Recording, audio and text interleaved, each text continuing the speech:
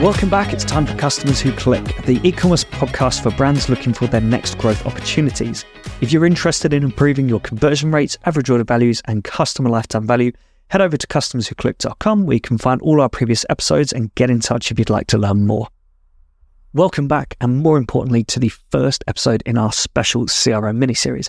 For those unfamiliar, CRO is conversion rate optimization, a crucial yet often misunderstood aspect of e-commerce and digital marketing. Today, I'm honoured to kick off this series with Matt Skaisbrook, the founder and director of optimization at We Teach CRO. Matt is an industry leader who specialises in demystifying the world of CRO. We've had a bunch of great chats over LinkedIn, so I'm really excited to explore what CRO means to him, how brands can initiate their own programs, how to justify the ROI on these investments, and ways to keep evolving a CRO strategy as it matures. Without further ado, let's dive right in with Matt. Hi, Matt. Thanks for joining me. Would you mind just give us a bit of an introduction to yourself? Yeah, a bit of your kind of background, what you're up to, and how you've got to where you are. So I'm Matt Skaisbrook. I'm Director of Optimization at We Teach CRO. We're a specialist CRO agency. Been going for about 6.5 years or so now. Some of our clients, Nando's, GoDaddy, Twinings, Big Issue, hopefully some ones that you've heard of, and a lot that you probably haven't. My background, so I spent time consulting on CRO for Oracle and for Web Trends before that. Prior to that, it was all client-side stuff, so Betfair, BT, Compare the Market. I was one of those people that once I got into agency world, I realised that was where I belonged. And I was never a great corporate employee, to be honest, as described by one former manager, that I wanted to do too much and I wanted to do it too fast, and that he always expected me to end up agency side. So here I am. Yeah, I mean, kind of a similar thing. I started in startups, and then when I went from startups to a much bigger company, there was clearly this doesn't work for me. I want speed. We've got a good idea. Everyone agrees it's a good idea. Let's get it done. Yeah. And there it was. It's a great idea. It can go into the roadmap in 6 months. Yeah, one of the best tests I ever ran as a client side employee. I came up with it. I think it was probably day 4 or 5. I even built a little prototype HTML, CSS, JavaScript. Like I built one so I could show what I wanted to do. I pitched it in, and basically the head of department was like, "Yeah, no, we're not going to do it." Basically. So I went to the strategic digital agency that we had and I pitched them the idea. They thought it was great. And I said, okay, I need you to pitch it, adjust it, do whatever you need to do to make it look like yours. But I want you to pitch it at we used to meet there on a Friday morning every week. And I asked them to pitch it as theirs, and they did. And funnily enough, it got approved. It still took ages to run. I'd actually left the company by the time the test went live, which is about 6-7 months later. But I got a friend of mine to let me know how it did, and I can tell you that the cumulative impact was millions. But it was just a lesson for me at that point in time it isn't always about the quality of the idea. It is about the credibility that sits behind that, and some of that comes from the person or people who are pitching it. I was 23 and I'd been in the business for 4 days or whatever it was. The people they would trust who then pitched it for me, they were the strategic digital agency with decades of experience, and suddenly like them backing it, presenting it as their own, suddenly now it has credibility. So yeah, it was a useful lesson to learn in the early 20s. I think, I know we need to get into the CRO piece, but I think that's one of the things that pushed me into agency as well, starting my own agency. Just the number of times when ideas would be like, yeah, that's cool, but it's not something we want to do right now, or whatever, or just plain being shut down. But then the agency, no matter what they said, it was, yep, cool, yeah, you're the experts, you know what you're doing. I'm like, well, you've hired me to do this job for a reason, but you're telling me that the agency is more important. So I was like, well, in that case, I need to change the label. Because that's all it is, right? Yeah. When you move from one side to the other, it's just a label that you've changed, but suddenly it's a difference. It can be a difference maker. But yeah, unfortunately, everything doesn't run on logic, right? Like it's not always emotionally how people feel, who they believe in and who they don't. And if you don't have that belief, all the logic in the world won't help. That emotion is massively important. Absolutely. So we'll dive into the main topic, which is CRO. What is CRO to you? question. To me, it is one of the best ways, if not the best way, of making decisions. They're not perfect, and it's not a perfect execution, but it's distinctly better than most others for working out what you should do, what you shouldn't do, and critically to learn about the people that you're trying to influence, whether that's people you're trying to sell to or people you're trying to get through a purchase process or a sign-up process, whatever it is. Every marketing discipline relies on understanding the people that you're trying to serve in the end, and being able to analyze the patterns of behavior that come from different experiences that you put in front of people is one of the best ways of working out what those people do and don't like, and therefore what you do or don't need to provide for them. It's just learning what people react to, and I think crucially, like learning how big an impact that is as well. If you run a test and you get a 2% improvement in conversion or just change in conversion rate, okay, some people have been affected by that. I guess for big companies, that's a lot of money still. But it's very different if you get a 10% change in that number, because then you know this is something that really hits hard with them. This is important to them. I think it's worth noting on that, whatever that percentage is, call it the global percentage, that's always actually lower than the impact that you've had on some people. So I've seen this with post-test segmentation that you do. So I'll give a basic example. So the global uplift, 2%. Within every single test that you run, there will be segments of visitors who overperform that average and ones that underperform it. Like, it's not 2%, it's not 2% across the board, and it never will be. Which means that for some people, that might have been 4%, it might have been 10, it might have been 20, for all you know. So one of the things this was something I learned quite early on, lucky having some good coaches, some good teachers in my time, was if you only ever looked at that average, you were probably missing something. You dig in, traffic dependent, obviously, but you dig in and you go, okay, well, if they were a new customer or a new visit, that was 10%. But that means that if they were returning, they actually had a negative impact, and that was minus 6% or whatever it is. Like, oh, okay, so now what have we learned? Like, why is that working for one and not the other? Which means you can also bank that 10%, and your next test then tries to at the very least offset the 6% decrease that you had in the other place.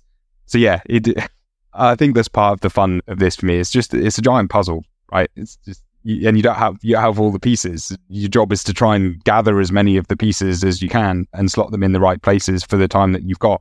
And then over time, someone moves those pieces around and changes the picture that you've got to work with.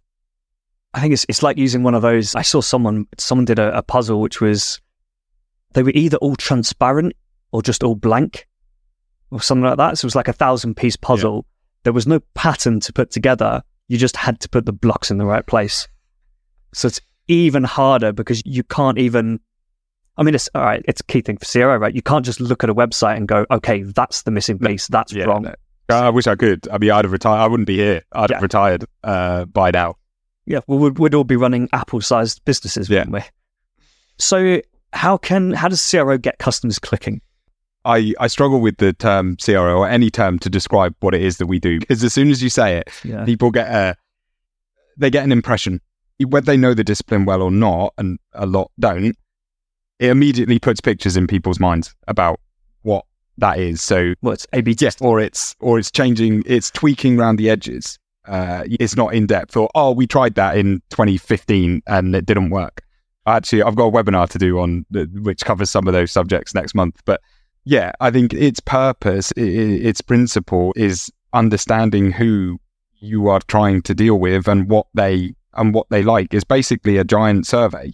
A/B testing is one of the ways that you can fill that survey in. Unlike, it's like a voting thing, isn't it? Yeah, it's like essentially customers are voting on which experience they prefer. And unlike other survey methods or user testing, people know that they're being tested. And so the question I always have is, if I ask in a survey, why did you do this? Or why don't you like that? Or how did this go? I'm always thinking, did you give me the answer that you thought you should give, rather than the one that you actually, in yourself believe? That I've spent enough time thinking about my own motivations for doing certain things to realize that I kid myself a lot. Why do you do that? Oh, because it's the right thing to do. And actually it's, because it's the most profitable thing to do, or it's the most enjoyable thing to do, often is the reason you do it. So I think that's where the A/B testing part comes in. It gives you an opportunity to, if you want to call it, survey people en masse without them knowing that they're being surveyed, and therefore the answer that they give isn't biased by their interpretation of the question. It's just what they would do. They've seen thousands, tens of thousands, maybe hundreds of thousands of these tests. They just never know that they've seen them. Which reminds me of a point I don't want to dig into too much because we haven't got that long. But we haven't got that long.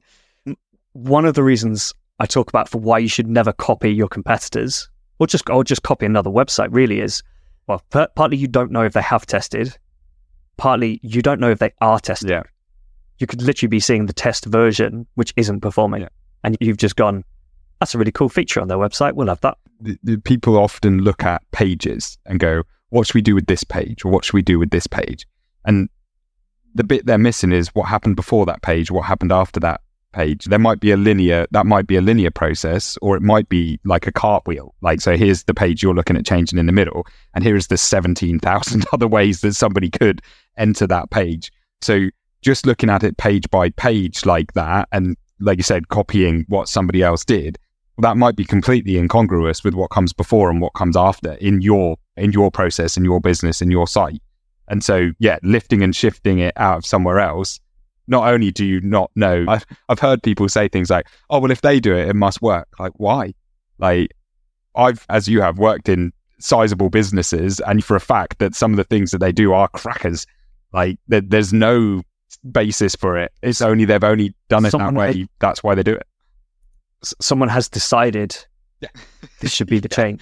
This is how our website should work. We should offer this payment method, or we shouldn't offer this payment method, or whatever. And bigger companies, you work for, did you say Bwin or Betfair? Betfair. I was in gambling as well, right? I know the impact legal teams and compliance teams have on web development. And then there's someone like me sitting on the sides going, but does it have to be done like that? Or can we do it in this more user-friendly way, which still gets the point across? Yeah, never take the first answer from compliance. Once you reason with them and you explain why you want to do something, they go, oh yeah, do you know what? If you do it in that method, it is compliant. But, this was, we were basically changing up the welcome offer for this brand we worked with. We were going to do free spins and free bingo tickets instead of the normal like 200% deposit bonuses. And as part of that, we offered people the choice. You could pick free spins or bingo tickets. And compliance said, because of GDPR and all that, there had to be a specific opt-in, right, to the offer. So, GDPR, part influenced by GDPR, part the new gambling regulations. Know your customer regs and stuff like that. Specific opt-in to the offer.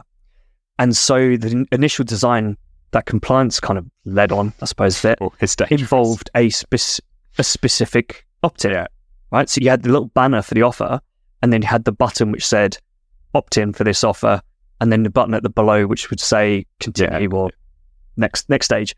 And I said, well, why do we need the opt-in button? Why not just have them click on the banner of the offer they want?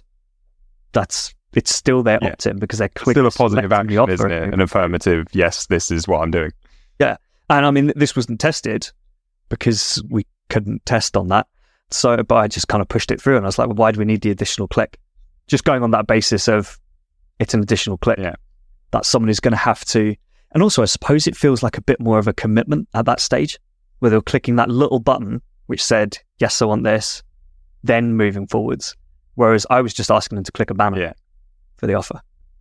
But anyway, how'd you get started, right? How'd you get past that first hurdle and actually get started with a CRO program? But again, as I said, there's a webinar that I've got lined up for October that covers this, because for me, the first step isn't your first test. It's not the hypothesis that you come up with, or the research that you do, or the data that you look at. It's looking at who do you need on board to allow you to do this. All right, you might be the CEO of the business, but for most people, they have got at least someone that they answer to, someone that they're going to have to convince about this. So for me, the first hurdle is explaining the value in principle of what you want to do, explaining that left untouched, every website declines in performance over time. Like that, it's just a fact. So if you want to prove it to people, go and show them a BBC website from 1997. You can't really use it now. I've tried using it on my phone just for fun. You can't. That is a principle. You can get people to agree to that. Websites will decline in performance over time. Right, we're agreed. So what that means, if you can accept that a website declines without being touched, it declines by default. What it means is you need a constant state of improvement in order to counteract the constant state of decline. That will only keep you level, but that's where you need to do first off. And again, if you can land that as a point, I mean, it's logic. One follows the other, right? That you need constant improvement, constant change in order to at least offset that piece. Okay, another point of agreement there. The next bit is usually accepting that changes that we make aren't always positive. And you can have a bit of fun with that part as well, because you can have a laugh about some of the changes that you've done in the business that tanked horribly, like in the past. And every business has got them. If you don't know any from your own business or you haven't been there that long, you can roll out examples of things. There's a great one from Snapchat from 2018, maybe. They redesigned the entire app without any testing whatsoever, and it knocked a number of billions off their market cap, and about 1 million of their users signed a petition to get them to put it back. I think I would need to confirm which brand it is. I have a feeling it's either B&Q or M&S. Yeah. I think it's one of those. Spent like 50 million redesigning their website and performance tanked. Because they just rebuilt the website. Yeah, quite. I mean, like I say, you can go hunting for these things, and there are examples everywhere. But at that, if you can land that point of look at some of the things that we've done and it didn't go so well, did it? You can get people to recognize that changes that they make, decisions that they've made, aren't always good ones. But I suppose even if you can't find that information from their website, you can probably look at other tests they've done, because everyone's always testing their ads. Right? So you can say, look, there's a reason you test their ad. You'd hope so. There's a reason you test your ads. You can see that some of your ads perform worse than others. Same thing applies to your website. But you actually gave an example on LinkedIn back in August. I think it was a graph you did where you said... You're talking about the control graph, aren't you? Where you don't put a control in, you didn't know whether it looks like performance goes up when you look before and after, but what you don't know is if you hadn't have introduced that change, your control experience, the original one, would have performed even better over the same time frame.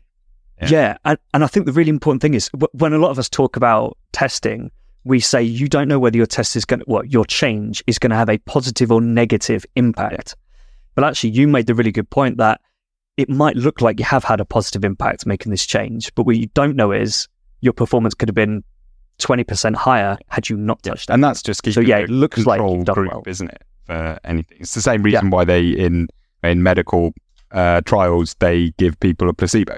They need to know whether it is the drug that's having the impact, or whether it's the fact that you believe you're taking one that's having the impact. But yeah, the principle around it is just making sure that people can recognize that change isn't inherently good. With all the best planning in the world and all the best research in the world, when you put it out into the wild, you just don't know how people are going to react to that when they're being asked to vote with their own money. And so it's at that point, if you can land that stage, it's then like, so if we test some of the big changes that we want to make, it gives us the ability to offset some of the risk of doing those things without compromising our desire to continue to improve as we go. So yeah, I mean, to answer the question shortly, I think the first hurdle is convincing people that running tests is a good way of enhancing the business that they run. And as I mentioned earlier around the labels thing, when I talk about that, I try not to say CRO or experimentation or anything like that, because it immediately sparks in people's minds their view of what that word means, and almost without fail, their perception of it is at best incomplete. And so you're then battling things that you shouldn't have to battle just because you chose to use a phrase like that. Yeah, I mean, I think, I said it earlier, like vast majority of people would assume you mean A/B testing. I mean, the number of posts I see on LinkedIn which say you shouldn't be touching CRO until you're doing 10 million a year. Yeah. It's like, well, no, because that doesn't make any sense. That's like saying you're not going to listen to your customers or do any research or take a scientific approach to improving your business. You're just going to keep throwing money at ads until you hit 10 million, and then you bring it. If you ever get there using that method. Yeah, I think that the arguments around the statistics side and power and the rest of it, I understand the point. I just don't agree with it. I accept that. I understand that it matters to some extent, but it doesn't prove anything. No test that you run proves anything, right? It gives you an indication of the scale of risk that you may be taking by doing one thing or another. And telling people that, I can't remember what the statistic is, something like 98% of websites or 99% of websites can't run tests up to the appropriate statistical power. I can't remember what the exact thing is, probably because I discarded it from my mind at the time when I read it. But my opinion is, even if your test is underpowered and you've only got, let's call it 80% confidence in something being better than not, is that better than not testing it at all? In my opinion, it is. I'd rather have some indication of how something might perform than no indication. And therefore, hitting a particular confidence level, it's only an indication. It doesn't de-risk the process entirely. But the most risky way of handling any of it is to just blast it out there and hope for the best. And that for me is why I struggle with this. Oh, you have to hit exactly these measures or at this strength, because all it tells people is if you can't do that, there's no point, which is not, in my opinion, that's not the right message. Yeah, it's still better. It's still better than not having a clue, and not even having a clue about the potential impact of a change. Yeah, because that's all it ever is, right? It is a view on what the potential impact of doing this thing is, viewed over a specific period of time. It's not perfect. It just gives you more than not looking at it at all. So how would you, bearing that in mind then, I guess, like how do you justify the investment in a program? Yeah, I think the first point is, how much do you not know already? And what's that costing you? And the answer is, you haven't got a clue. You don't know, I don't know. And we never will from this point, because that stuff's gone in there. I think one thing that I've tried to do through my work and the content that I produce is to get people to understand why the approach, the idea of testing and looking for validation of ideas, I've tried to push why that side matters, regardless of how big or small your organization might be. Because when you get into a conversation with somebody about should you be doing this, you don't really want to be at the stage where you're trying to convince them that testing itself is a good idea. Because how long have you got?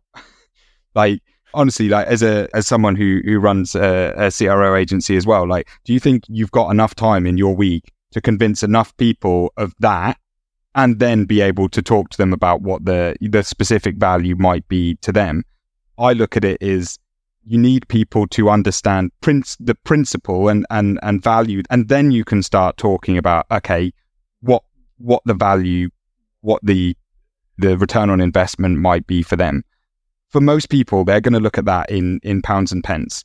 Are there other values to what we do? Yes. But if you want a business to invest in something, it's going to put pounds and pence in. It expects and should expect an indication of pounds and pence out on the other side. That, for me, is what the essence of businesses. If they weren't there to make money, they wouldn't be businesses. They would be charities, or even they need to make money as well through that process. So I think often that first discussion is going to be, is it realistic that they could see a return on what they put in. And then it's getting them to understand that it's not just about, okay, well, conversion rate increased by this, or average order value increased by this, and therefore that could have a value of this, or over the period of the test, we saw an increase in value of X. It's about saying, okay, what did we learn through that process? What do we now know? What do we now think we know about your customers, your visitors, your users, whatever it might be that we didn't know before? Where else can you apply that? That sits outside of, as CRO agencies, that sits outside of our remit a lot of the time. We can't make somebody put that into practice in other parts of their business, but we can tell them that they can. We can try to encourage the sharing of that learning, of effectively the research that we've done. We can encourage that to be shared into an acquisition marketing team or a retention marketing team, customer service teams. And I think that's where, I know this is something we were going to talk about, I'll kind of leap it ahead, but that's where a program starts to evolve into something that is less about a website and more about a business, where you start bringing those other areas that aren't directly related to the website and you start bringing them in. Yeah, I mean, I found that quite a key way of working with a client is to run some tests, show them these tests are worth money to them, and that helps get buy-in at those initial stages. And then we start moving into that, right, where else can CRO help you? So with one brand, we helped redesign their product label, because from customer feedback and through interviews, through surveys, through customer service, even through reviews, I think, people hated the way their label worked, because it was reheating instructions on a food product. And you had to scan a QR code, which took you to the PDP, where there was a small tab at the bottom with the heating instructions.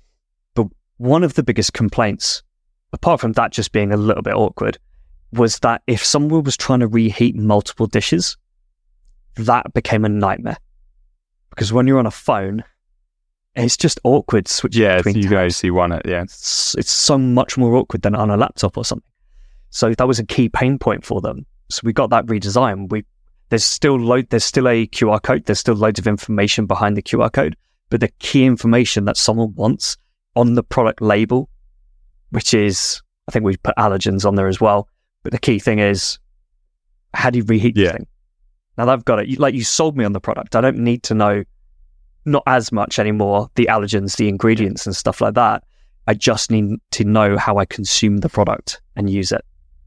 And I feel like a lot of brands skip that bit. Yeah, I always think that the money side of things, it's a short-term convincer. It might be, it probably is the thing that you need to get something moving, to get somebody to give you the opportunity to prove what that wider value piece is. But the money alone won't win you long-term support, because they can make money from other stuff as well. Yeah. So they can make money from acquiring more customers through putting more money behind ad spend. They might get it by reducing the churn of their existing customers, by putting more into retention marketing. But if you only talk about money, you become a channel. You become something that is a substitute product. Whereas what you want to get across is that there is pretty much no other way. There is no other way to get what you do out. Where else in the business are you able to see in pretty much in real time how people are reacting to different experiences? Who else is putting hours, days, weeks into the research and the understanding of the customers that you have? And the answer to that, even in big organizations, is no one most of the time. It just isn't being done. And if it is, it's either small scale or it's so slow that by the time something comes through, that it's too late to actually make a difference of it. So yeah, I think that's money and a direct return on investment is often it's one of the first gates that you've got to get through. It's a proof point. If you want longevity in it, and for those of us who believe in the process, that is what we want. You have to make sure that your program doesn't have a substitute. That it isn't just, oh, well, this makes money, because something else will do that in future. You've got to look bigger than that.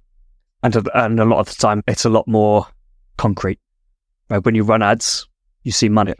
And as soon as you turn them off, you don't. Yeah.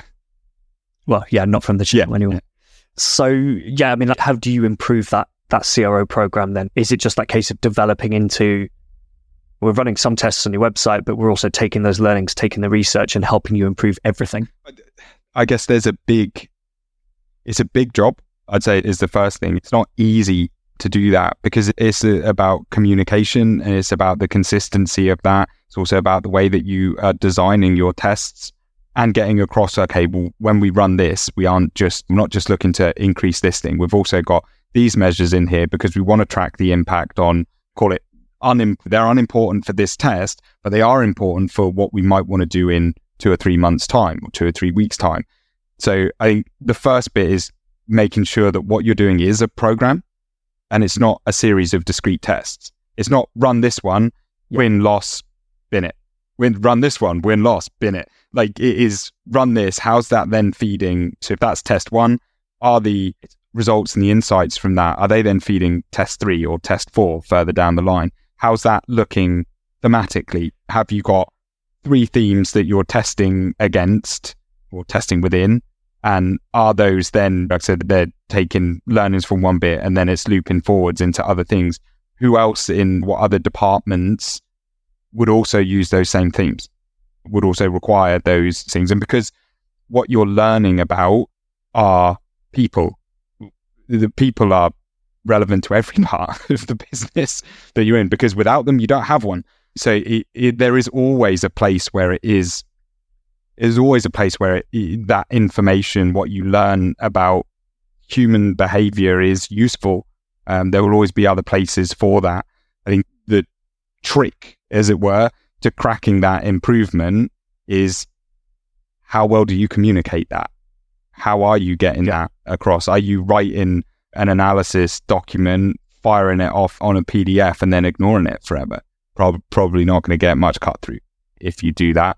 A lot of it will come across in the way that you talk about what you found. Like, do you get excited about the things that you learn in the tests that you do? If you do, chances are when you present that back, that's going to come across that it is genuinely interesting. And for people like you and I, like, it is, right? When you look into it, you're like, oh. And I think this kind of comes back to what you were mentioning about it. It can seem like a channel at times. If you purely just report on a test and say, this test did X% increase in conversion rate, we reckon it's worth $50,000 to you, done. Yeah. Moving on. It's okay, cool, great. And I guess it's something I talk about as well a lot, right? Reporting, right? Nobody cares about reporting. It doesn't add that word's banned in my agency. It's the analysis, it's the learnings, right? So end of every test, what do we learn from this? How does it relate to our hypothesis? And what do we think are the next steps from here, apart from just implementation or not? Yeah, we call it DIR in my agency. It's data insight recommendation. So the data in and of itself has no purpose unless you're going to do something with it. So the insight bit is saying, okay, well, why do we think that pattern of data exists? And then the recommendation takes that insight and says, okay, now that we know that, what can we do with it? What forward action can we take? Because the value for the business is not in knowing the things, it's doing something with what you know. Because if you never do, like, action is what creates value, right? It's not sitting around in a room talking about the spreadsheet. It's about the actions that you then go and take off the back of that. Do you know what? It's just another thing I hated about some jobs I was in. I remember one job, I kid you not, I had to fill in a Google sheet of about 10 to 15 metrics on a daily basis. Just put them in the spreadsheet. Yeah, I've been there. And that was it. And it was like, okay, our traffic is up this week or today, so what? Yeah, conversion rates, this many people registered, this many people made their first booking or whatever. It's like, well, okay, what does that mean? Yeah. Yeah, that really frustrated me. And it's easy not to do that with CRO, because CRO starts with what we're trying to learn and what are we trying to do here. And so then it ends with, well, it doesn't really end, but the kind of final the closing of the loop to restart the same loop again.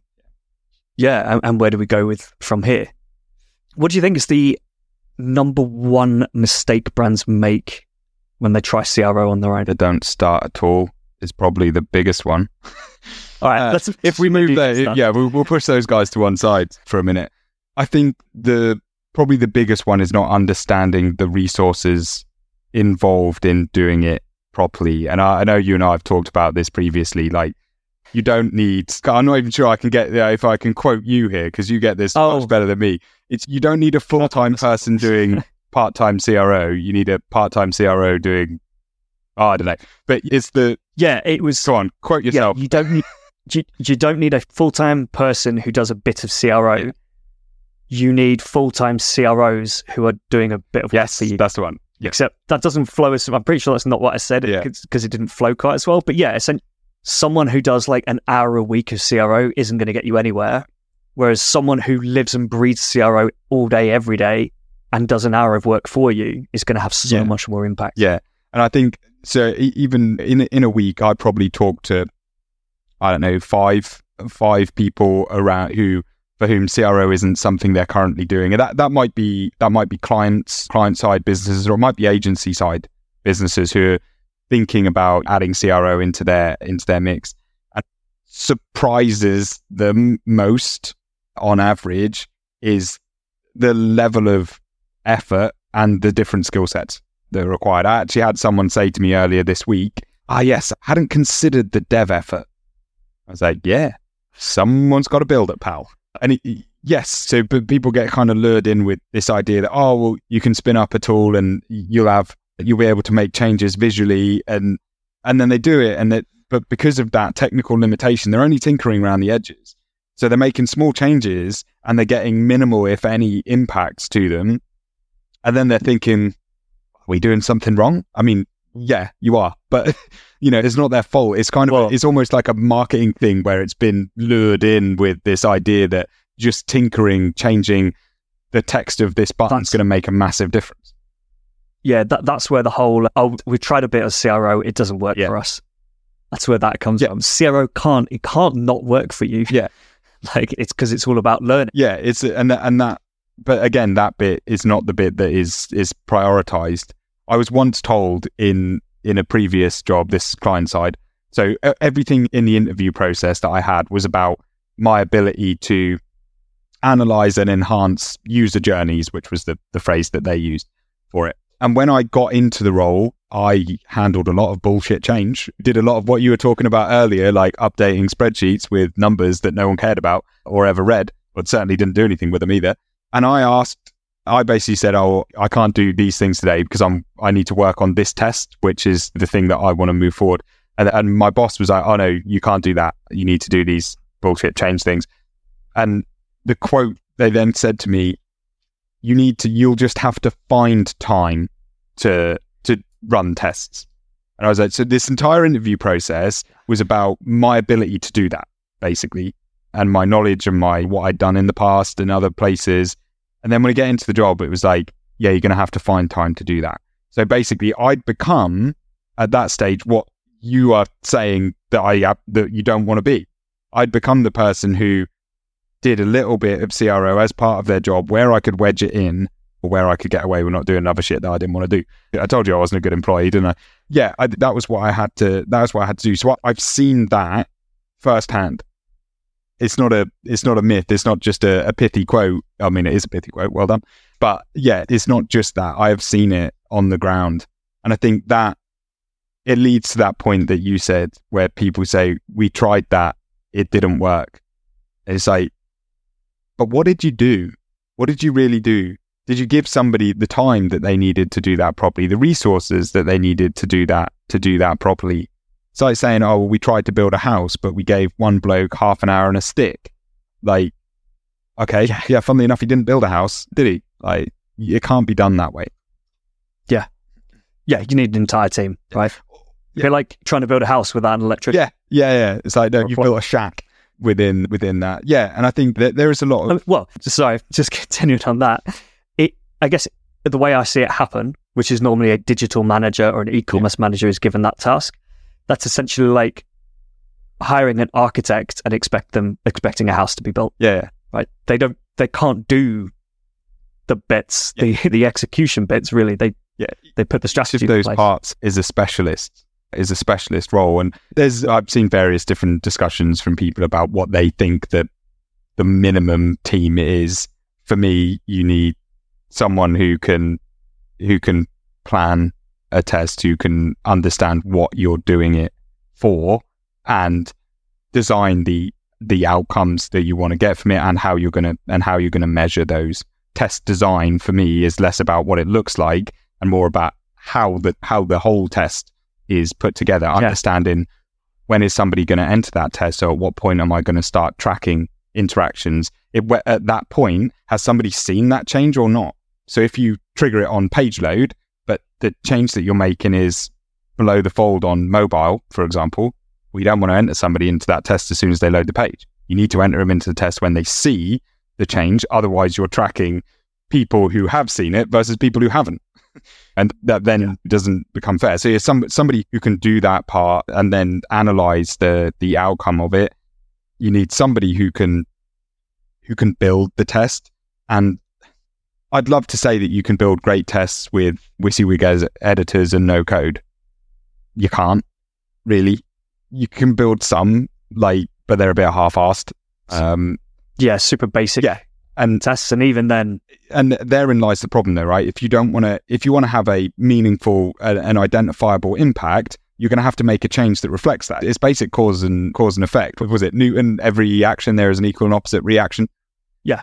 So if you do something that changes it by that much, well, the impact you're going to have is only that big. If you change something by that much, you've got a chance of having that bigger impact. And that usually means that you need somebody with the technical skills necessary to make those changes and not break everything. And for me, I like and prefer a QA, someone whose specialist job it is to check that what's been built matches spec and isn't going to blow anything up when it goes live. I know not everyone agrees with that point, by the way, and they think you can someone to look over it is fine, or a dev to review it is fine. QA myself. We tend to get a few people involved rather than one specific person, so you get a few different eyes on it. Obviously, I don't like a dev doing it the dev doing it. Don't mark your own homework. It's like, well, no, of course it works, and they'll do a quick check. Rubber stamps it, passed. Of course it works. I built it. So just having a couple of other people check over it, different devices, screen sizes, play around with it, make sure it does what you're expecting it to do, and it doesn't break anything that's linked to it. Yeah, I mean, in my agency, the consultant is the first one who checks it. They're looking at it visually and functionally. Basically, does it do what they requested in the test plan for it? The QA will then go through and do all of the device browser combinations that we've set that test up for. They're professional breakers of tests. If it can be broken, they'll find a way. Pretty much that is their job. They are the gatekeepers of quality. So what I've found over the years of doing this, and it's been a while now, is the number one fastest way to break a client's confidence is launch a test that breaks and stops a bit of the site functioning or whatever. That is like the fastest way to erode all of the emotional capital that you've gained. So I like having a specialist QA. It really helped our average quality as a team when we first did that. But then once they're done, and even when they're happy, it still goes to the client and still goes for them to do. It's usually visual and functional checks again for them. But we do have some clients who are specialists to go through again. Yeah, most of the time they'll quickly test it on their desktop. Often they do a very basic check. Yeah, exactly. Yeah, cool. And very quickly before we finish up, one final CRO tip. Is this for people who are already doing it or who aren't? It can be either, because I suppose it could get someone excited and doing it, but just a quick tip. Yeah, I think for me it is, you don't know. Like, this is that simple. You don't know. You don't have all the answers. To think that you can or that you do is remarkably arrogant.